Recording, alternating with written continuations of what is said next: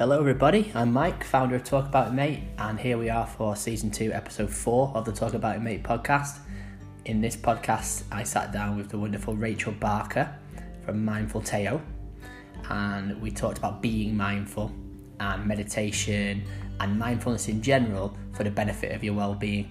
It was a really good chat for me personally, and it was great to connect with Rachel. I think she's fantastic, and I can't wait to see how well she does, and I hope that this might give people a little bit more information about what mindfulness and meditation is without the connotations that might stop you from accessing it, because I think for me it could do a lot of good, and I think for so many people it could open a lot of doors, especially while a lot of us are at home more. So really hope you enjoy this episode 4. Let me know what you think.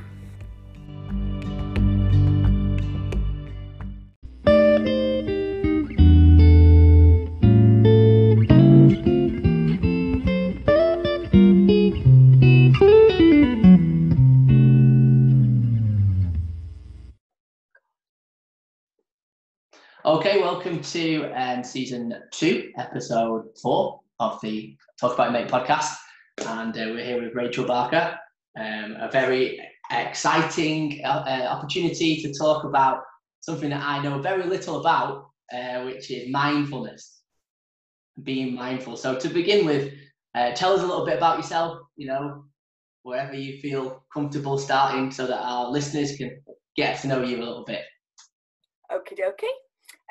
So my name's Rachel, and I'm 50 years old, and the first time I came across mindfulness without actually knowing it was actually giving birth to my daughter, who's 12, and I only know that now because obviously I've learned about mindfulness and meditation, but I know that I had a very peaceful, quiet birth of my daughter without any pain relief, and kind of went into myself and just presumed that that's what everybody who has a baby does, and I found it very calm, and I've subsequently learned that actually I did what they call hypnobirthing without even realizing I was doing it, and just went into myself and just literally breathed through the pain and actually gave birth, and everything was wonderful. So like I say, that was 12 years ago. I've been through quite a lot of stressful things in my life, dealing with grief and anxiety. And I used to have a very senior job in a university. And I think for me, I hit perimenopause and kind of got to a crisis point where all my usual tools of dealing with anxiety and stress weren't working.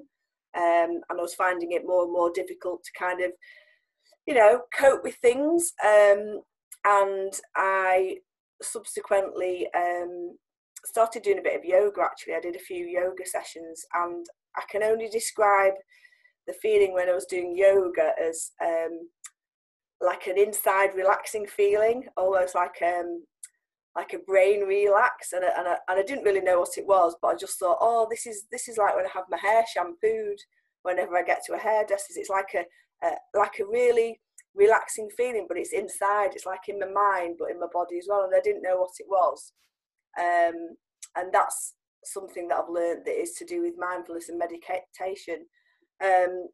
And so I took the opportunity through various different reasons to leave the university and to decide to do something that's always been a passion of mine, because I've always wanted to support and help people with mental health issues and anxiety and stress in life, and trained to become a counsellor, which is what I'm doing now. And part of that journey for myself was that I received some counselling for grief, and to help me get a bit of understanding of myself. And one of the things that I've learned through self-reflection was trying to develop something that works for me in life to help me lead a much calmer, more balanced life. And what started my journey was reading The Power of Now by Eckhart Tolle, which is about how we're only ever in the present moment. So I realised that a lot of my anxiety is about the future and things that aren't here yet and that don't exist other than in this head.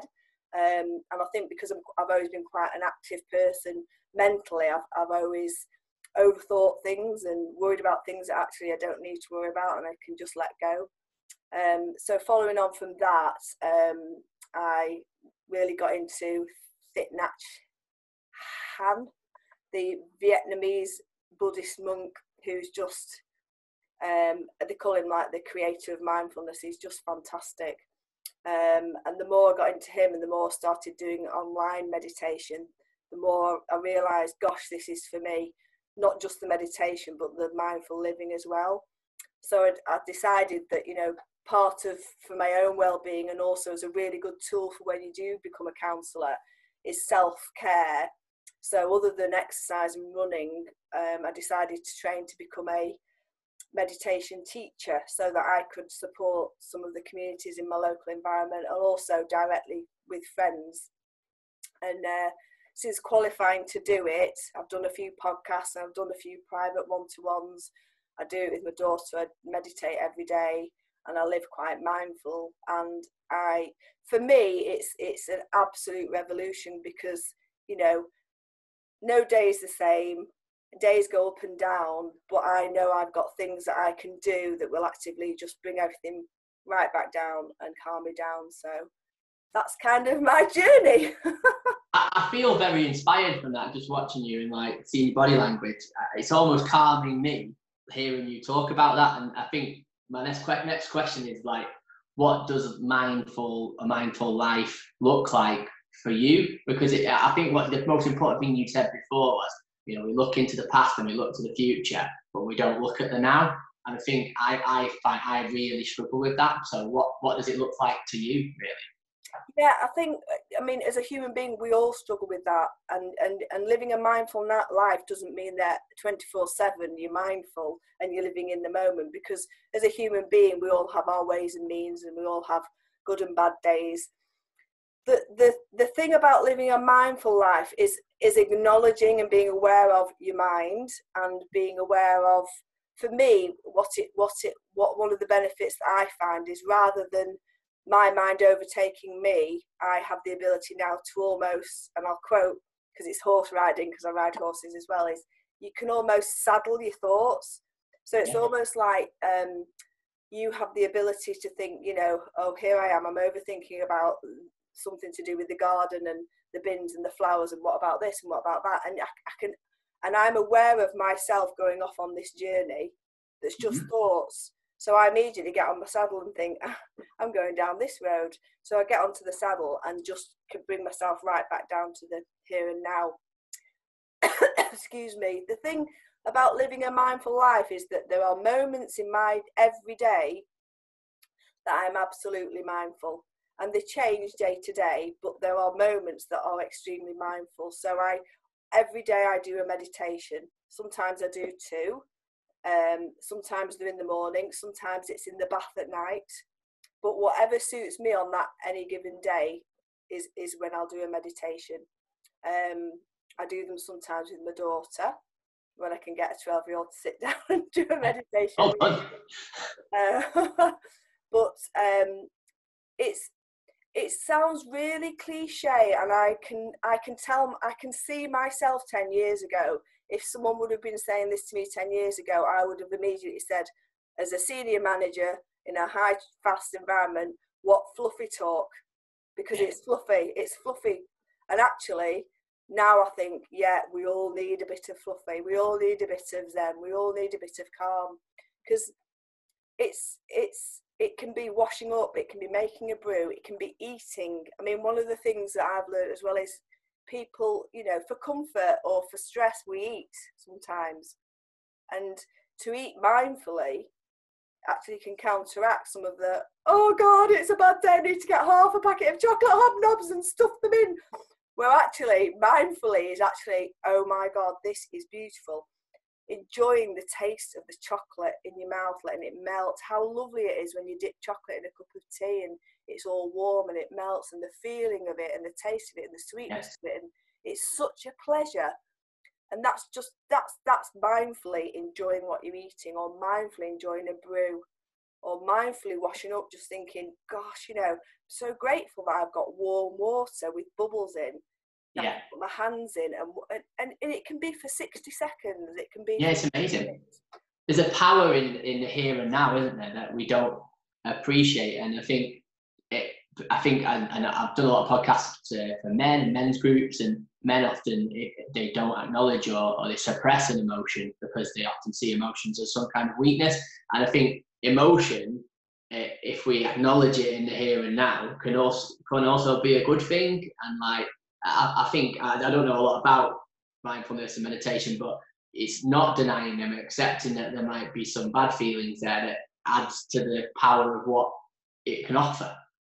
Absolutely. And I think particularly for men's groups, because I know that I'm doing a blog for a man's group that's in the local community, because that's one of the things that they very much struggle with, in terms of they box it away or they push it away or they don't want to deal with it in the here and now.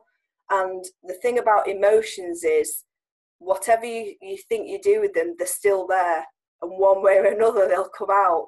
Whereas if you're mindful, you can actually sit and almost saddle the emotion and think, this is a really awful emotion. It makes me feel worthless.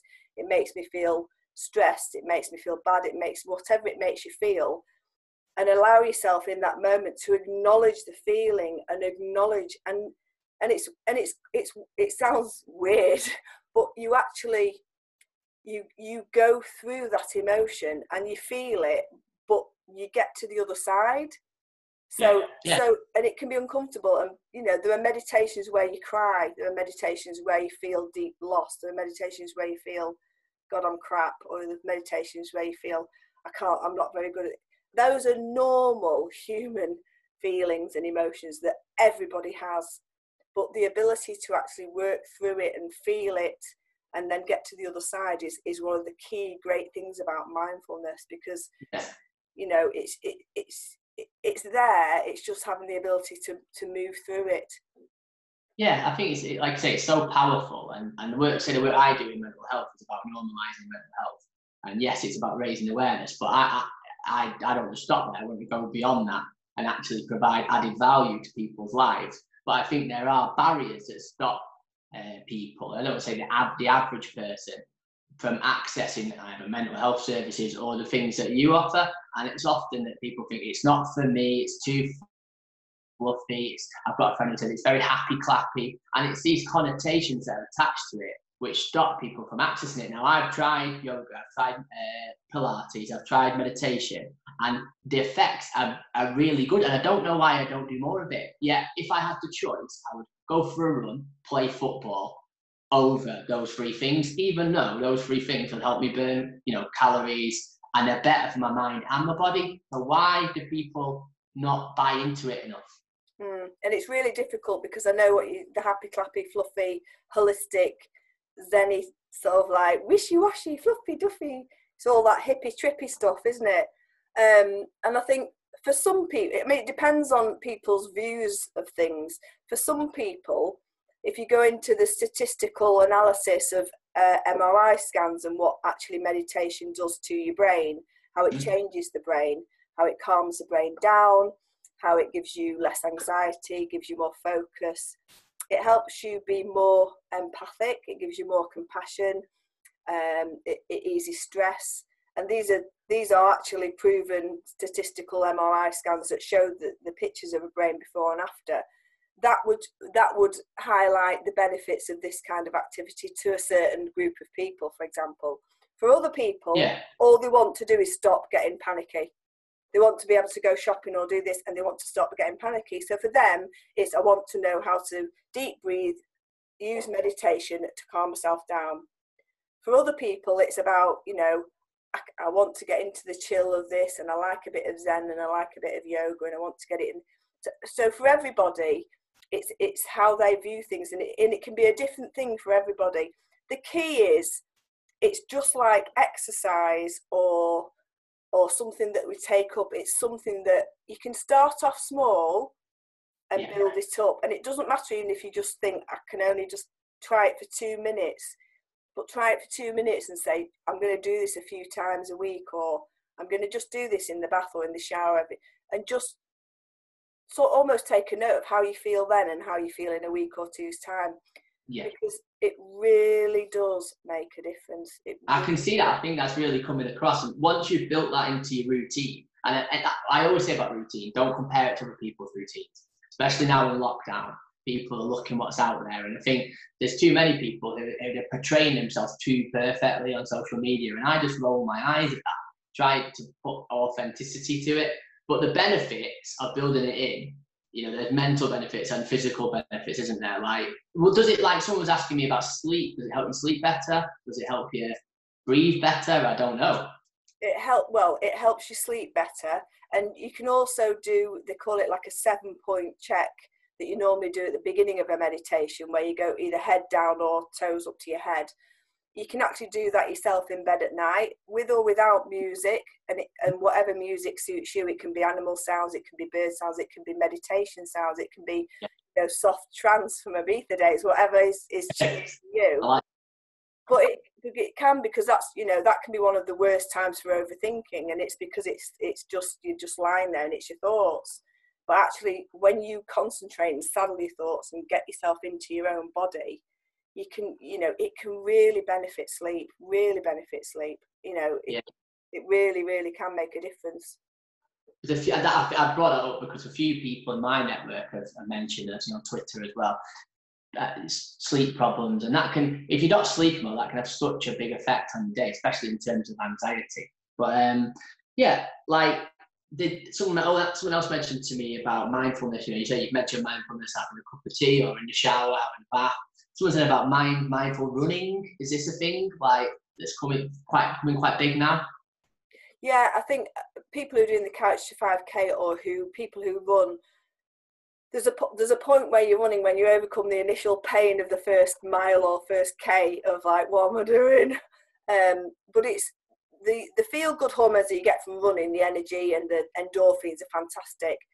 But also, running in itself is mindful, because eventually you get to the point where you're literally just running. And I don't know anyone who has started and learned to run and runs regularly. It actually automatically will make your mind stop, and you end up just, you know, running for clarity. I mean, people used to run before they had big meetings because they knew it'd give them a bit of, they used to call it, it stops me thinking, it's my downtime, it's my this, and actually it's mindful. To actively engage in mindful running is fantastic, because it's a win-win situation. It's the whole point is, and it can be wherever it is that you're running, acknowledging that my body is doing this for me and getting me from here to there, and I'm out of breath, or heart's beating, and it's just, I can see birds, I can see this. You're just acknowledging what's around you more than you would normally, because you're being mindful of how amazing my body can actually get me from, you know, even if it's just for 5 minutes down the road, but I've run. It's just great. It's so inspiring as well. I like, often if you're training in mental health, or you've done the mental health first aid, like say someone's having a panic attack, they do say like, what can you see, what can you hear, what can you touch, what can you smell, like sensory. And we don't spend enough time checking and scanning ourselves, either our body or our senses, do we? No, and that's one of the great tools for, you know, if you wanted to do some mindfulness and medication with younger people, you know, whether that's children, the senses are one of the key things. It can be like one of those pretend candles, it can be Play-Doh, it can be fluffy material. And because of the fast-paced world we live in, there are so many things that have become popular with kids, because everything's so interactive, social media, video screens, telephones, quick, so many. You remember the Fitbits? Yeah. Or the little, what do they call Fitbits? The little spinners. Fidget spinners. Hammer beads. Yeah. Yeah. Do you remember those things that they used to make, little rubber bands that you put together? Yes. Yeah. Loom bands. Yeah. Loom bands. That's it. As a primary school teacher, I've seen all these. That's it. Slime. Slime. Yeah. Making slime. So what children collectively are telling us by these crazes is that they're missing the sensory side of being a child. That's because creativity is all taught out of them as well. And one thing we did when I taught in London, we had a mindfulness, someone trialing something, And because we had a very lively, boisterous class in the city area of London. And after lunch, we'd have to do 10 minutes every day because they were bouncing off the wall. They were brilliant, also the most entertaining class I've ever had. But we had this thing with a raisin, and they had to like look at the raisin, they had to smell the raisin, they had to squeeze the raisin, listen to the sound of the raisin, and they really wanted to eat the raisin. I was like, after about 8 minutes, I was like, yeah, you can eat the raisin now. But it got them focusing, and then it was like, right, get your books out and do all this work, and then they were like, oh. But yeah, it's really good that you've mentioned children, because they're often a good indicator of what works, I think. Very much so, absolutely. And it is. There are many different ways that you can use mindfulness with kids, and I know, particularly my daughter and some of her friends, when they've had a little session in year 6, and I took her to a yoga workshop that I went to, the first original one, and it's funny because it was 2.5 hours long. It was like a spring yoga session, and it was a mixture of relaxation. And my daughter said to me, "Mummy, I can't believe that was 2.5 hours. It felt like an hour." I said, "I know." And that's the other thing, when you get into meditation, you think, blooming heck, 10 minutes. 10 minutes of just sitting there doing nothing, which is not what meditation is about. A meditation is you do think about things. Yeah. But also, when you get deeply relaxed, the time just goes like that. That's amazing. And yeah, it makes me want to try it more. I've done a few in Levenshulme at the Owl and Coconut, where we've done some of our men's meetings, and it was good. And I could sit for an hour, and I thought that went really quickly. And I'd be driving home afterwards, and the only feelings I get like that is after I've had some counselling, or I've done, like, it's the good feeling that comes out of you. You know that you've done something good for your mind. It relieves so much pressure. And I think one thing that's bothering me and a lot of people, and it will bother kids probably, is they're on their screens too much. So a guy last night on another podcast said to me, "Oh, I want something to do. I work at a computer all day. I want something to do for self-care that isn't on a computer game, that isn't watching the TV, that isn't, and he said, like, I want to get out and do my exercise, but I want to reduce screen time in my life." And that seems to be a big problem right now. Absolutely. And it's very difficult because at the moment, obviously, a lot of screen time is the way that we're connected with people. So we're doing Zoom meetings and podcasts and stuff. But also there's things on the internet that you can YouTube, that you can have a look at. But also, we have the ability as human beings to actually think, I'm going to turn it off and I'm going to go into the garden and look at the plants, or I'm going to look at something in my room that's going to relax me. And, sometimes it's your big teddy. Yeah. I've supported a lot of people who are just like, I just need a hug and everything. And I've said, sometimes I've actually took my elephant, which I'm mad about elephants, and hugged it because I just needed a hug. The elephant in the room. No, it's really important, and physical contact. But as much as I said about screens, I'm trying to push the positive side of social media and connection during lockdown. So the fact that we're doing this, for example, and the groups that we've set up, so peer support, is a really important thing. And I know that you've attended our women's group, so I just was interested to know how you found that. It's really, really good. It's there's a few things that I'm on that are connections, and sometimes they're just an hour, but it gives you that real well-being feeling after, because you're thinking, we've all had a bit of a chat about different things and about, oh, I'm bothered about this today, and one I was on this morning, which is a local one, it was a woman who said she'd got a kitchen scissors and just thought, sod this, and got a binge. No. So worried about it being at an angle like that and everything, and it was like, oh, then a guy said, I said, it's all right for me, and he got his clippers and he literally has just shaved all his hair off. So I never contemplated doing that, but that's it. In lockdown and all these things, we're seeing new things about ourselves, and I think connecting in the right way and using social media in the right way. And I think that's something we're trying to champion. If you've not listened to a podcast before, this could be a good opportunity. If you've not done a guided meditation before, this would be a perfect opportunity, because people are at home. There's no, I think some people wear it as a badge of honor to say that they're busy. That, like, at what point in society is that like the thing to aim for? Is that I'm really busy, I work stupid hours? Like, I think being there in the here and now it's almost no excuses sometimes. Absolutely. And it's funny because it's almost like it's enforcing a mindful life onto people at the moment, and a lot of people are really struggling against it. You know, a lot of people are like, I can't book my holiday, I can't plan this, I can't plan that. And basically it's the repetitive of, I can't live in the future, I can't live in the future, I can't live in the future, I've got to live now, I've got to do now.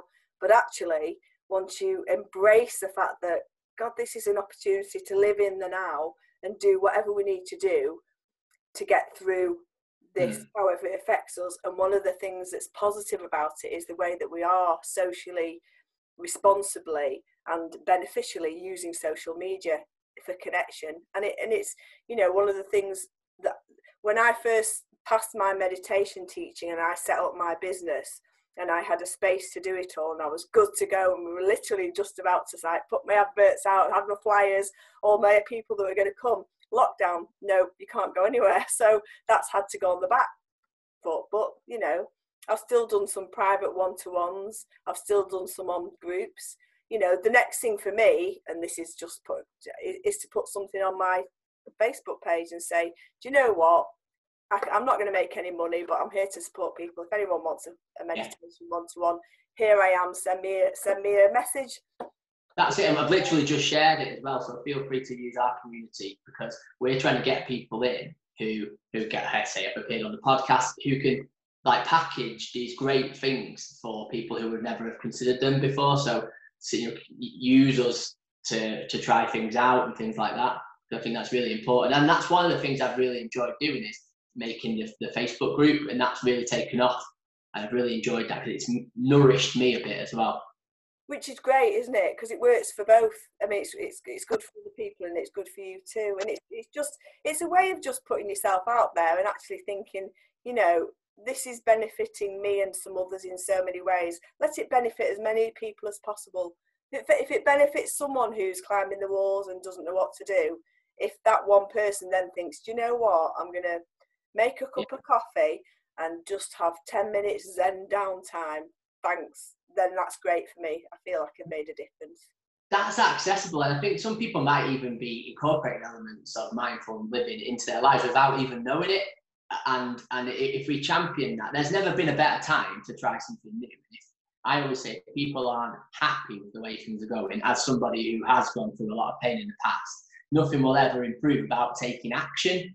But action doesn't have to be this insurmountable obstacle. Action can be a very, very tiny thing. Absolutely, it can be a tiny thing. And I think, you know, a lot of people even now thinking, oh, you know, I haven't got time, homeschooling the kids as well as trying to work from home or whatever it is they're trying to do. And that's fine. We're not asking you to additionally create time and say, right, here's an additional 15 minutes to be mindful. Actually incorporate the mindfulness in what you already do. Everybody has a bath or a shower. Everybody has a drink. Yeah. Well, okay then. So tell us a little bit about one of your, say, products or your meditation. What kind of meditation do you specialize in, and how would that go for somebody? Like a synopsis almost. A synopsis. Yeah. So basically, it's a lot of the meditations I've done. Yeah, mindful Teo. A lot of the meditations that I've done that are one-to-one have been people who are feeling anxiety and people who are wanting to just have some time to just relax and calm down a bit. So mine are guided meditations, and they will be on positive affirmations, they'll be on gratitude, they'll be on finding calm and peacefulness in your life. They are literally, I will guide somebody through, and I generally will use my Tibetan mole to clear the air. And then I normally have music on in the background, usually sounds of nature, but it's just gently on in the background. And what it'll do is, the first thing is just to relax you from head to toe in a comfortable position that you are in. And then I use the breath. So the key thing for me is using your breathing, and, you know, breathing in and breathing out and acknowledging it and allowing your outer breath to be more than your inner breath. Initially it will calm you down quite quickly. And acknowledging your thoughts and not trying to stop your thoughts, but being aware of them. I mean, that sometimes is the light bulb switch, Mike, for some people, because they have never ever had a meditation and actually thought, oh right, it's okay to be thinking of next door and thinking about next week and thinking about this and thinking about that, because you are, but it's to be aware of them. It's to actually think, I'm thinking this, But then with a guided meditation, sometimes we can have a mantra or words or things that will bring you back to the here and now, or focusing on your body, or focusing on what you can hear or your senses. So there's all sorts of different ones. I will say at the moment, the ones that I'm kind of doing, and I know I'm going to do one next week for my local wellbeing community, will be on just being calming down, just to feel calm, because that's what I think a lot of people are struggling with. I'd love to get you on one week on the men's group just for the last 10 minutes or something. Like anytime. Because I think the guys that we've got are quite open to that. And I think just to try these things out, I mean, and the women's group as well, because I think it's really important. But I was reading something about like what you said there. Then it goes on to you clocking what your body is telling you, aren't you? So like there's often an emotions can cause some kind of blockage in your body. And is it right that like emotions are held in your chest? Yeah, you're talking about your chakras here. Yeah. I mean, I don't know the terminology, but I know, like, I always feel like, if you say get it off your chest, like sometimes I just want to scream and I feel better. Yeah, because you're getting the emotion out using that vocal and getting it off your chest. Yeah, absolutely. Yeah. Yeah, and I think at one point, I don't know, through yoga or something I've done, at the end, you like touch a part of your body where you think you're holding some tension. Yeah, that's a bit like Reiki and using. I mean, one of the things you do in yoga is your chakras, all your different chakras opening. So they can. If it's your throat chakra, you might be not saying something to someone that you should do, and you can feel it in your throat. If it's your chest and your heart, it's emotions and it's feelings. It can be, if it's in your solar plexus, it can be down there, for whatever reason. Yeah. So it can be a way of releasing that as well. Yeah. Yeah, for me personally, and I don't know others in my network, it's about, I want to try and explore this body-mind connection. I know someone recommended a book to me this morning, but Body Keeps the Score or something. And it's just making me think about like, what, I do sometimes feel things in my throat. You get choked up sometimes, don't you? But I often feel a nervousness or a restlessness from my tummy, my gut, and in my chest. And I mean, I have ADHD, so like, there's a lot of things that I can't just click my fingers and they're not going to go away. But it's how I learn to deal with those things. Yeah, and it is, and it manifests. I mean, the mind and the body are absolutely linked, so it manifests itself physically, and that can be in various different things, with headaches, stomach aches, feeling this, feeling that, and a lot of it is to do with how we're thinking and feeling about things, and it does show up in your body. But there are, as I would say, meditation and mindfulness. Mine's my stomach, so stress, worry about things, immediately my stomach sounds like a washing machine. So, but it's actually being aware of that and thinking, this is my stomach and it needs to let it go, and just calm down. And I feel like I'm learning so much from you, Rachel. There's like things that I've always wanted to ask, but like I think, like you say, this perception of no one wants to like put himself out there and look stupid, do they? But like, I mean, I've made myself look stupid for a long time. Listen back on all my podcasts, but what's this? Something that come up, I don't know if you know about this. Is it parasympathetic nervous system? Nervous, like sympathetic and parasympathetic? Again, I'm only just looking into this, but it explains a lot to me. Yes, absolutely. And it is. It's similar to learning about the hippocampus and the frontal lobe of your brain and how they work, and how automatically as a human being, we have our fight or flight mode, and that's how we react to things which we perceive as frightening, fear. So it's all based on fear, really. So as a human being, we have our different reactions, and meditation and mindfulness will actually reduce that. That is a massive thing for someone who's suffered with anxiety. That is a massive thing. If someone had said to me 15 years ago, if you learn this, it'll help you with that. I'm not saying it's a miracle cure, and I'm not saying it's going to happen overnight, but it will give you an ability to actually. That's really interesting. You have it with both hands. Yeah, because I've done everything. I've had depression and anxiety throughout my 20s, and obviously got this diagnosis. But everything you're supposed to do, I've done. I've lost weight. I've dealt with bad things in the past, repaired relationships with my parents, but still the main thing I feel is frustration and fear. Now, that would be all right if fear was stopping me, but it's not. I've gone through all the models and I've gone, past the comfort zone. I'm into like the growth zone. In fact, I'm so far past that now. I call it the twilight zone. Like, because everything that I've done now is way more than I thought I'd ever achieve from what I'm doing here. But I still feel fear. But now when I feel fear, I just go past it anyway, which sounds great. But like what you just said, maybe the way for me to conquer that fear and steady myself is to start to learn how to be more mindful and use meditations and things like that. And the thing is, fear is there to keep us as a human being safe, alive. Yeah. And unfortunately, in some ways, and in the world we live and the way we live, it's kind of gone a bit too far that way, because actually we don't need to worry about big animals that are going to, or social groups, fear of not being socially acceptable, because in the Neanderthal times, that would have killed us if we'd have been on our own. So fear of being on your own is a fear. It's not about, I want to get rid of this fear and never feel it again, because fear is an emotion, and it does have its benefits. I mean, it does, if something's going to fall on you and you go, oh God, that's scary, and you move away, you save yourself from having a broken foot. But it's acknowledging that this is an emotion that's created, and I'm aware of it, and it's uncomfortable sometimes, but I'm aware of that too. And it's hard sometimes, and I'm aware of that too. Makes me want to cry sometimes, I'm aware of that too. Makes me want to go, fuck off, fear! Sorry for swearing, no, right? It's all right, we're allowed. I'm aware of that too, because it's almost, you become self-aware of these feelings, and they are not wrong. They're not right. They are feelings, all of them. It's just part of our rich tapestry, and it does get easier, I suppose. Like, I'll like, for example, I just recorded this podcast. I'm not going to lie, I wrote down some notes half an hour before I spoke to you. Whereas I've been doing the podcast for over a year now, and like, I was petrified at the beginning. And then Monday night, I recorded a group podcast with the guys. Like, we've been working together for months. They've all consented to it, and put that together.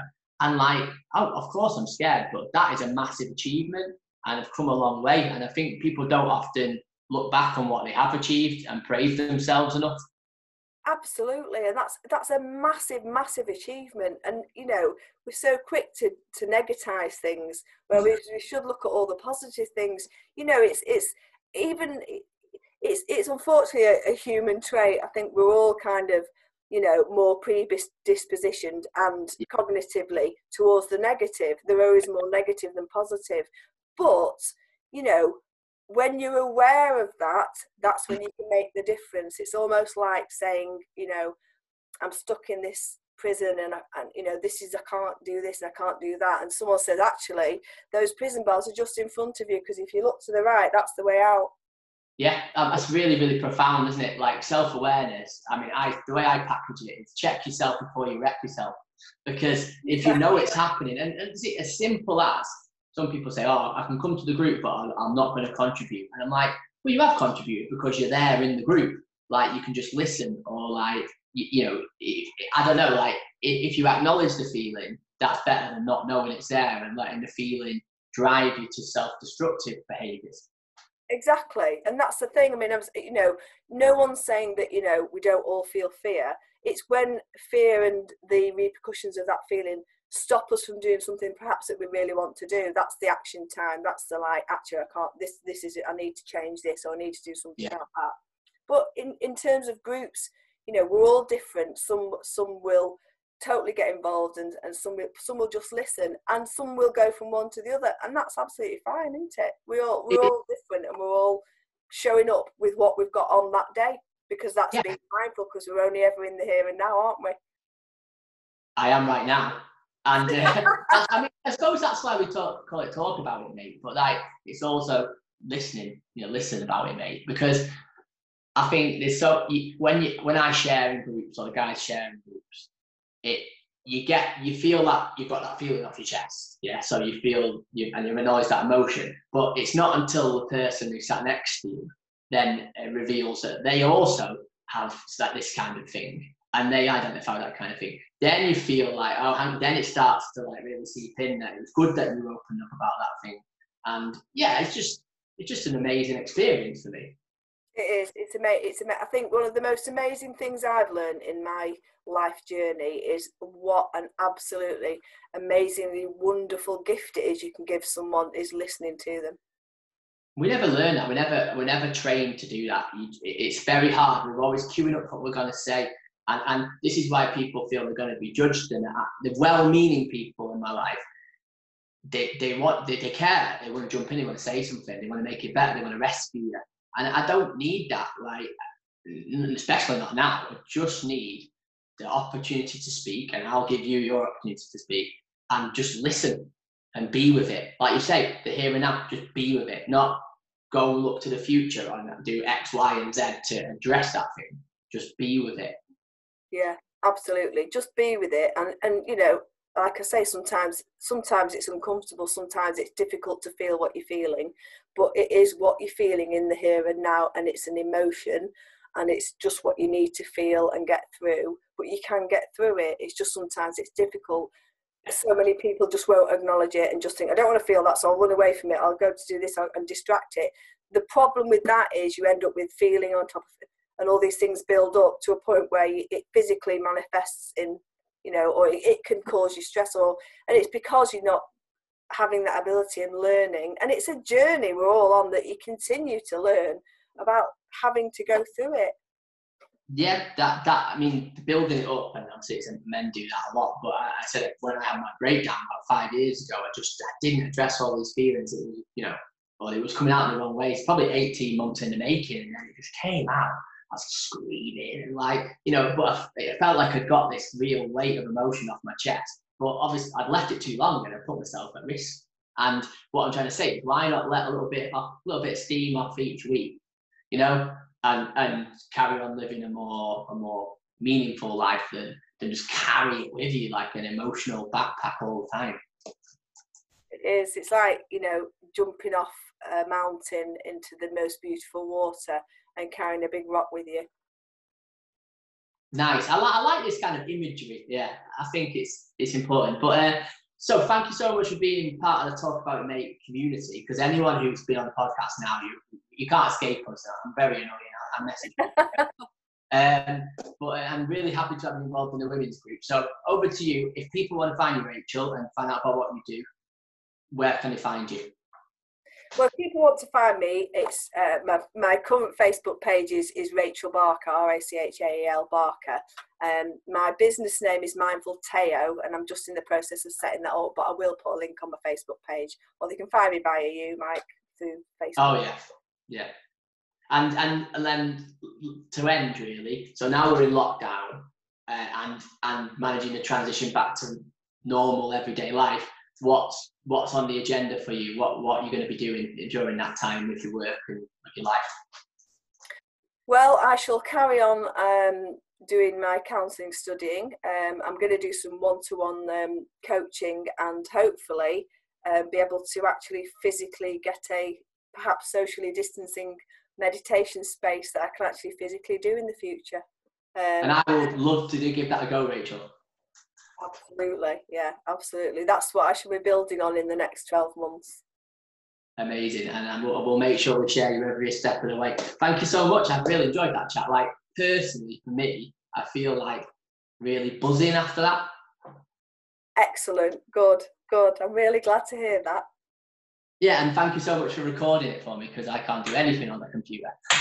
So no problem. Send it over to me, yeah. Yeah, go make yourself a nice mindful brew now. I will, a nice mindful brew. I mean, just out of interest, how long do you leave the bag in for a cup of tea? The tea bag? Yeah. To make a proper, beautiful, mindful cup of tea, it's got to be at least 2 minutes. Oh, I go longer than that. Like, I leave my tea bag in for 5 minutes because I like it strong. Yeah. And then I stir it like an equal amount in each direction. And then I put the milk in later. If you put the milk in first, please never contact me. Ooh. Oh. All the big topics that Talk About It, mate. Right, Rachel, have a lovely day.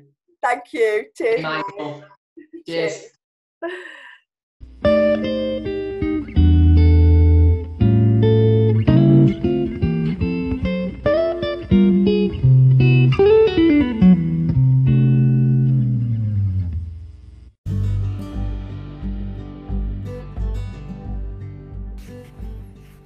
So really hope you enjoyed that episode. I think listening back to it just now, I just got a lot from it, and I think the authenticity and the goodness really comes through.